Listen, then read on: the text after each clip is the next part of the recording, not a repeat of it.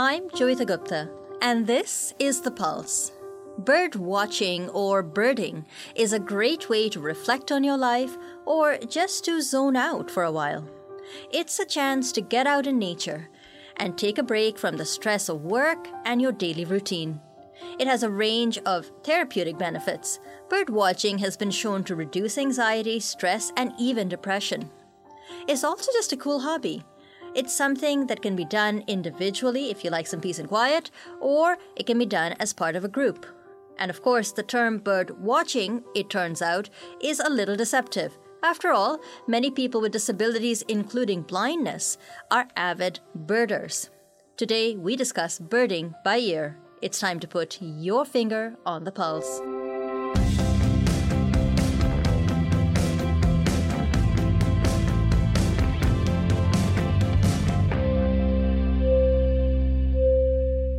Hello and welcome to The Pulse on AMI Audio.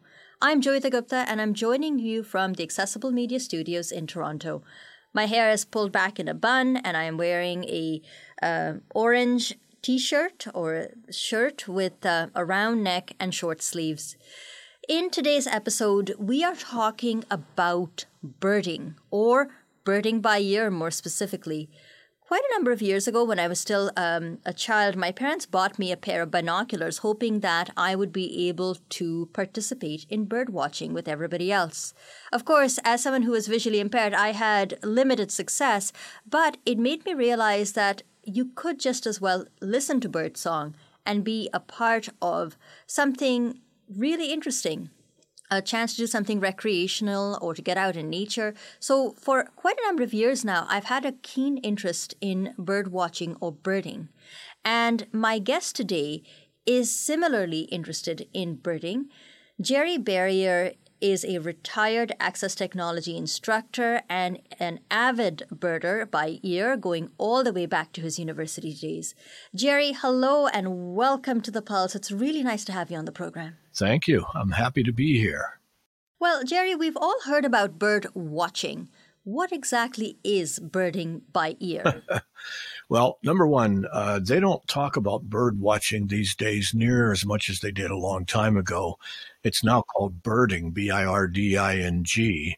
And birding by ear is trying to learn to identify birds by the sounds they make. And on its surface, that sounds fairly simple, but a lot of birds make a lot of different sounds, and they make different sounds at different times of the year and in different localities.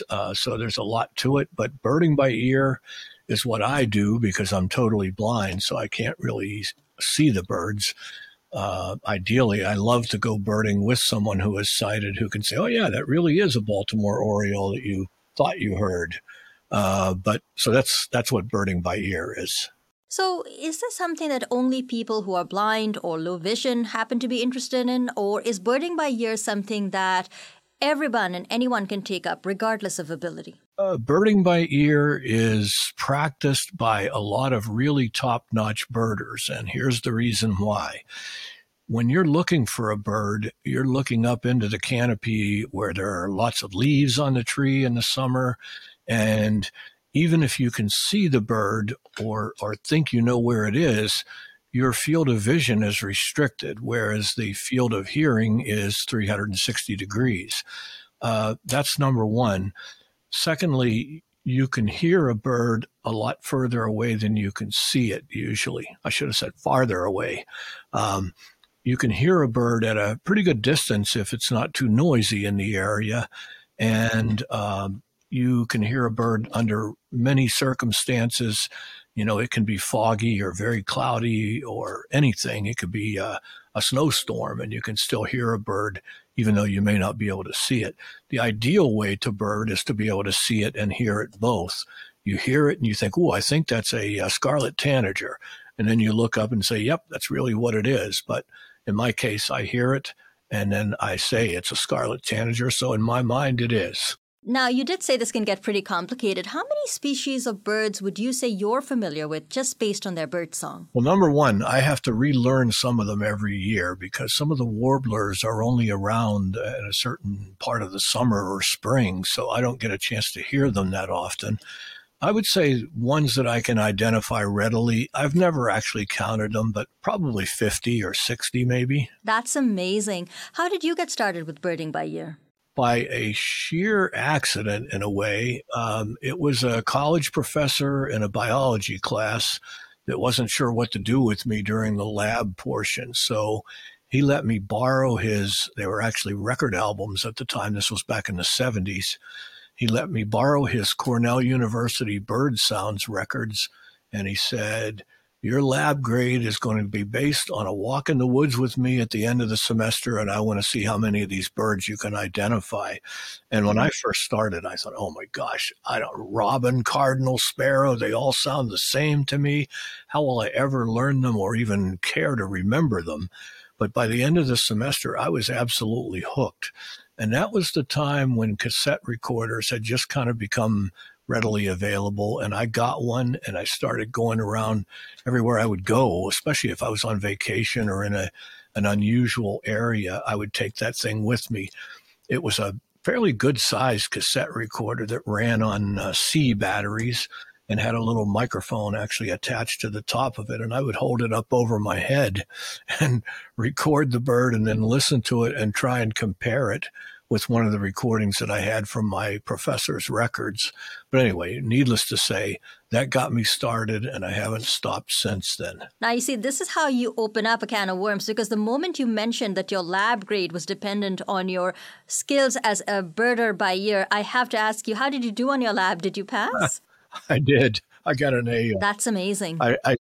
I had learned probably maybe 10 birds at that point, and those were ones that we happened to hear out in the woods that day. And the professor, I said I did great. I'm so glad to hear it. And so that's really what sparked off this hobby, birding by ear, and you've carried it on for a number of years. I'm just curious, and I ask this because I live in an urban center. I live in downtown Toronto. With so much noise, it's hard to hear any birds. Has that been your experience as well, that there are fewer species of birds to listen to when you live in a city or an urban area? Or is it that the birds are present, but we're just not listening for them? So what's actually going on there? Well, it's a little bit of both. There are birds present. If you're really in an urban area, you might have pigeons, you might have mourning doves. You almost definitely will have house sparrows, which make the single sound over and over again. They get like cheep, cheep, cheep, and that's pretty much all they say. But there are birds that are even in the most urban areas. However, it's certainly easier to find birds that are interesting to listen to if you go either to a less urban area or to a park or somewhere there where there's a little pond and maybe a few trees, because those are things that birds need. They need trees, they need places where they can perch and hide, and they need a water source. And if you have those two things, there's a good likelihood there are going to be some birds around. I live in a relatively urban area, and I get chickadees and song sparrows, house finches, lots of different birds around here, robins, cardinals, red-bellied woodpeckers. I hear all those birds, and I hear them mostly because I have microphones mounted on the outside of my house, and I have them cabled into where my computer is, and I can turn those microphones on early in the morning, and I do just about every day. And yeah, I hear the traffic and all kinds of wind noise and thunder and everything, but I do hear a lot of birds also. Well, certainly we've come a long way from the days of the cassette player. How exactly would you say technology has made it easier for you to bird by ear? I'm glad you asked, because it has made a huge difference. I learned probably more birds from a series of CDs called Birding by Ear and More Birding by Ear than through any other source. And that was the best I had. And for a long time, I used to think, I'd give anything if I had an app that would test me. It would play a sound and say, do you know what that is? And if I said yes, then I would have to confirm that I really heard what I thought I did. There was no such app available for a long time, but now there is. There is an iPhone app called Larkwire. It's one word, Larkwire. It is very voiceover friendly, very accessible, and it does exactly that. I can set it for land birds in the northeastern United States, and it will start testing me. It'll play a sound, and then I have the option of either hitting, I'm not sure, or yes, I know this bird. And if I hit yes, it'll name it, and then I'm on my honor to say wrong if I actually got it wrong. And if I did get it wrong, it will then add it to a random list of birds that it continues to play. And it'll keep that bird on the list until I get it right several times over a short period of time. And then it'll say, oh, you've passed the sparrows list, and we won't use those anymore. So for anyone who really wants to hone their skills in birding, Larkwire is the way to go. And I'll just say one more thing about technology.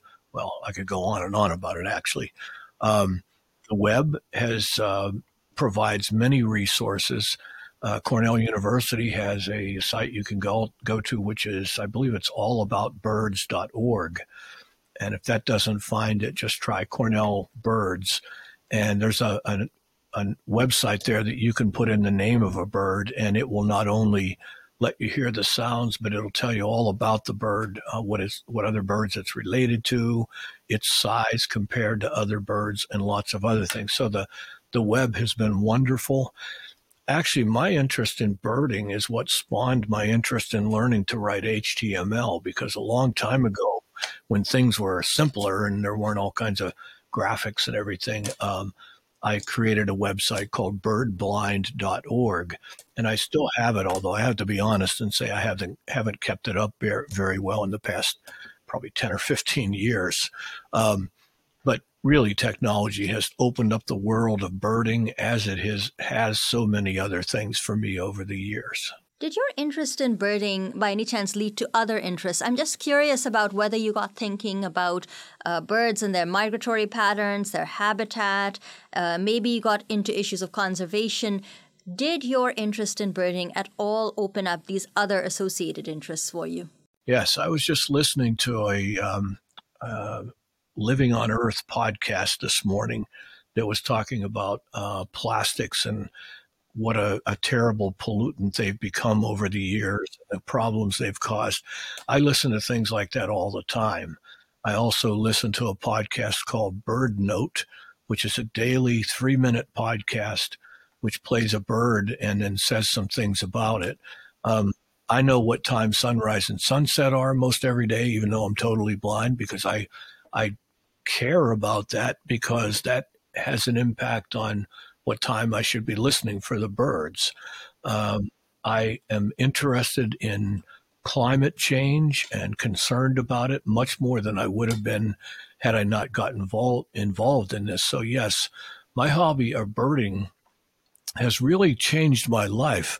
And I'll go out on a limb and take credit for saying that it has also spawned interest in nature in both of my children, who are in their 40s now, and my grandchildren and other people in my family. My twin brother, who is sighted, is always telling me about birds that he sees, and he's got crows that come to his yard and sometimes leave gifts for him, he says. And they are known to do that. If you feed them a lot, they start to like you and recognize you. And sometimes if they see something shiny, they'll grab it and drop it in your yard. So yeah, it's been life-changing for me. Am I an expert on bird anatomy and things like that? No. If somebody tells me the colors of a bird, I tend to forget them within 10 seconds because I just don't have a good frame of reference for that. But I do know that the red-bellied woodpecker doesn't have a red belly. It has a little patch of red on it. And I know that Baltimore Orioles maybe don't even exist in Baltimore all that much. That's a name that they got. And a lot of times birds are named after where somebody saw one time. That doesn't mean that it's its primary habitat. And a lot of birds are named after people too. So, but yeah, it has absolutely been life-changing for me. Now, you did say this was a hobby, but I'm sure, Jerry, you're not the only one to have this particular hobby. What sort of a community would you say exists out there for blind birders such as yourself? The only one I know of is for people with disabilities in general, and it's called Birdability. Their website is birdability.org. And was started by a woman who is a wheelchair user and an avid birder, and she goes alone most of the time. And she decided she wanted to have a way of knowing where there were accessible birding sites around the country. So, and she also wanted to encourage other people with disabilities to become birders. So she started this birdability.org, and they now have a map that it's visual, but you can look at it, and if you're in a specific area, you can pick that area and see what other people have said are some of the more accessible birding sites. And it's got other information too about how to best assist a blind birder and things like that. But in all honesty, finding other people to go birding with has been one of the most difficult challenges for me. I do sometimes go with other people, and I've kind of gotten to be known around the area because I've been on radio shows, and anytime I'm offered the opportunity to talk about birding, I do it. And I've done birding by ear workshops for not only the Mass Audubon Society, but for the L.L. Bean. It's a huge outdoor store in Freeport, Maine, and before the pandemic, they invited me up there several years in a row during their weekly spring celebration to do a birding by ear workshop, and I really enjoyed doing it. So things like that have gotten me known a little bit. I also have done birding by ear workshops for the local training agencies for blind adults and blind children, and I do a lot of things like that. So, but yes, it's difficult to find people who are interested in birding and who are not afraid to say, "Oh, sure, you can come along with me." Those who I have gone birding with, I think have enjoyed it because I'm friendly and and I am enthusiastic about it. I was actually at a birding event last weekend where the birding event was designed specifically to attract people who are blind, because there's a lot of movement these days among agencies that serve birders to try and include people with disabilities, just as there is to promote racial diversity and other things that didn't necessarily exist so much even a few years ago. But so that was a fun time, but there were only 5 blind people showed up, including me. But we had a good time, and I hope to do things like that more in the future. So do you think the bulk of the difficulty just comes down to the fact that sighted people are hesitant to accompany someone who's blind? Is that what it comes down to, do you think? I think that's a big part of it. Getting transportation to the great birding places is also a challenge. Some of the work I do with the Massachusetts Audubon Society involves helping to design accessible nature trails. Some of them have rope guides and braille signage on them and things like that, but almost all of them are really difficult to get to by public transportation. So you have to be able to get there, and you have to be willing to find somebody who is brave enough to accompany you. And as you I'm sure know, when someone does accompany us, they tend to realize immediately, oh, this is not so bad after all. It's not difficult to guide a blind person.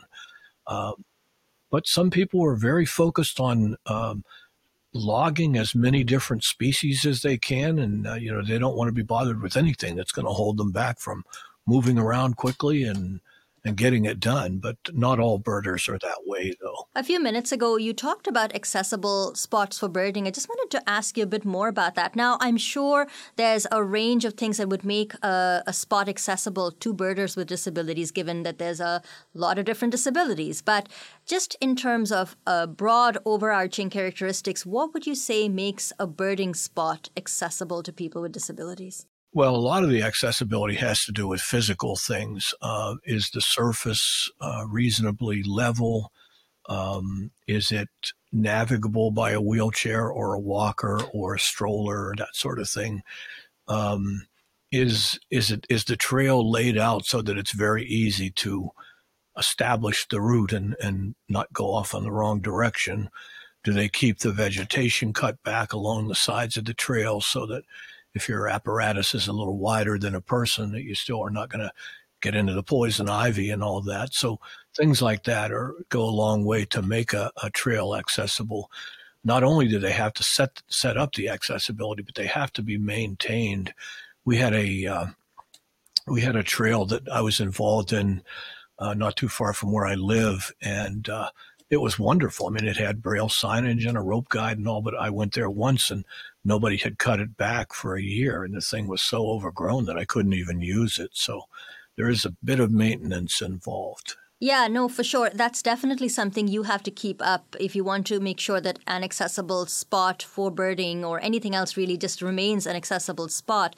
You mentioned your website as well in our conversation, and I wanted to go back to the website. I know you said you hadn't really maintained it for a while, but one of the really cool things about your website is the many recordings of birdsong that can be found there. How many species of birds have you recorded on your website? And one of the things that I couldn't help notice when I looked at your website is that there are a number of recordings of birdsong from different parts of the world.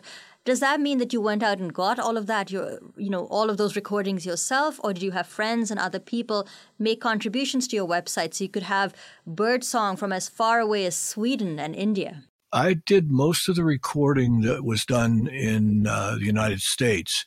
I also went to Sweden once on vacation and recorded some birds there. But the one from India was recorded by a wonderful guy who I wouldn't say that I'm a close friend of his, but he knew about my interest in birds, and he took his Victor Stream with him to India when he went for a visit to his family and recorded a bunch of birds. And there was another blind person in, I believe it was Singapore, that sent me a lot of bird sounds. So a lot of that comes from other people. And then my twin brother, who's into photography, he took pictures of a lot of the birds that I recorded, not at the same time, but he would find one of the same species. And so I was able to match pictures with a lot of the recordings on there. Great. Well, listen, Jerry, it wouldn't be a complete interview on birding by ear if we didn't actually listen to some bird song. So why don't you play a couple of clips for us? Maybe you can tell us what we're listening to and we can hear a bit of bird song on the program. I think I'll try the Baltimore Oriole first. You're going to hear a voice on there who the person's name is Lang Elliott, and I always try to give attribution to him because I use a lot of his recordings, and he's aware of it and has given me permission to do so. But he's one of the foremost nature recordists in the world, so you'll hear him announce the bird, and then you'll hear the bird. Baltimore Oriole. So you can see that bird makes a lot of different sounds. I hope it came through okay. Yeah, no, that was really amazing. At first I was going to say it sounds a bit like a sparrow, but then it just goes ahead and makes all of these different sounds out of nowhere. It was really quite something. Hey, listen, I have another question. So it sounds like that bird is really clear. How is that possible? If a bird is out in the wild, you should be able to hear background noise, wind, leaves, other birds even.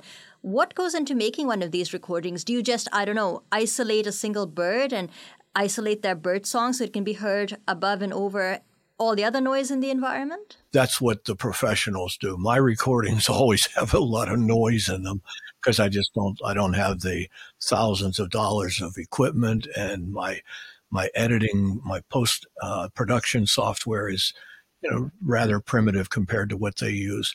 But really, they try to get the microphone as close to where they think the bird's going to be. And I'm sure it involves climbing trees sometimes and setting up poles and things with microphones on them. But it is amazing. Most of Lang's recordings, you don't really hear much of anything in the background. Oh, well, I think it's pretty incredible. My post-production skills are pretty limited. I honestly wouldn't know where I'd be without Mark Aflalo. So apart from that, what else can you play for us today? Do you have a request? Well, you did mention the crow a couple of times during our conversation, so why don't we go ahead and see if you can find that one? Okay, here's the American crow. There's another one called a fish crow, which has a very different sound, but here's the American crow. American crow. I won't play the entire thing, but I can tell you that crows make a lot of different sounds. Those are just the more... That one sounded a bit angry, to be honest with you. So let me just play real quickly the fish crow, which, from what I've been told, looks pretty much the same as the American crow, but my wife used to call it the bird because she said it always sounded like it was saying So here's the fish crow. Fish crow. So there you go. Yeah, there you go. Oh, yeah. No, it definitely sounds that way. Hey, listen, in Toronto, we have a sports team called the Toronto Blue Jays. By any chance, do you have a recording of the Blue Jays? I certainly do. And the blue jay is a mimic. It can even mimic a red-tailed hawk, and it makes a lot of sounds, yeah. But here's its some of its more common ones. Blue jay.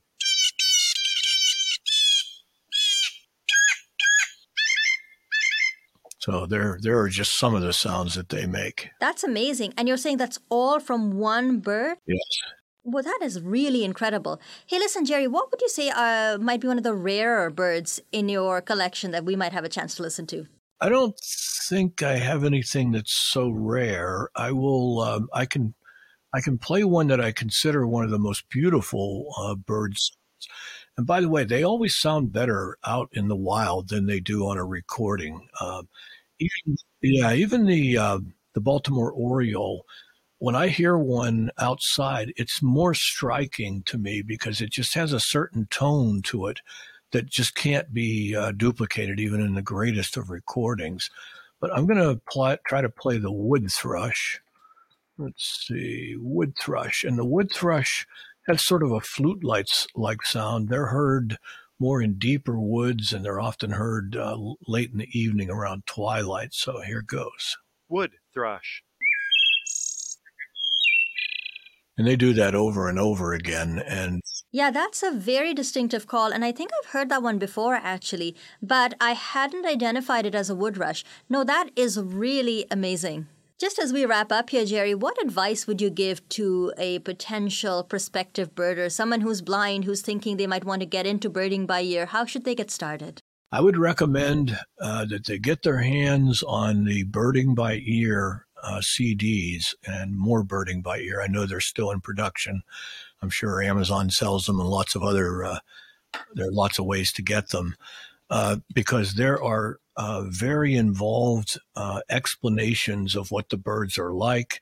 And so I think that's a good way to get started. Another way is to find somebody. Most places have birding clubs, and you can contact the club and see if they can find somebody who's willing to go with you and just do some birding. And I think the more you do it, if you have any interest at all, your interest will be piqued, and then you'll begin to find other related things. And it can be life-changing for other people as it has been for me. Jerry, it's been so nice talking to you about this. You know, it was a blast having you play some of the bird song for us, and just hearing about your journey and your decades of passion for birding by ear. Thanks so much for being on the program. Well, you're very welcome, and you're a good interviewer, and I thank you for having me. That was Jerry Barrier, who is an avid birder by ear and a retired access technology instructor. If you found this interesting and want to get into birding by ear, I hope you'll pick up some of those CDs that Jerry talked about over the course of our interview. And of course, we would love if you could drop us a line to let us know how you feel about the program. You can find us on Twitter at AMI Audio. Use the hashtag PulseAMI. Or you can find us by email, feedback@ami.ca. Give us a call at 1-866-509-4545. That's 1-866-509-4545. And if you leave a voicemail, please don't forget to leave permission to play the audio on the program. Well, folks, I gotta sprout a couple of wings and fly out of the studio, but it's been great talking to you about birding by ear, and thanks for indulging me because this has been something of an interest of mine, and I hope to come back with more programming for you in the very near future. The videographer today has been Matthew McGurk. Technical producer is Mark Aflalo, who is amazing. Ryan Delahanty is the coordinator for AMI Podcasts, and Andy Frank is the manager for AMI Audio. I've been your host, Joyita Gupta. Thanks for listening, and happy birding.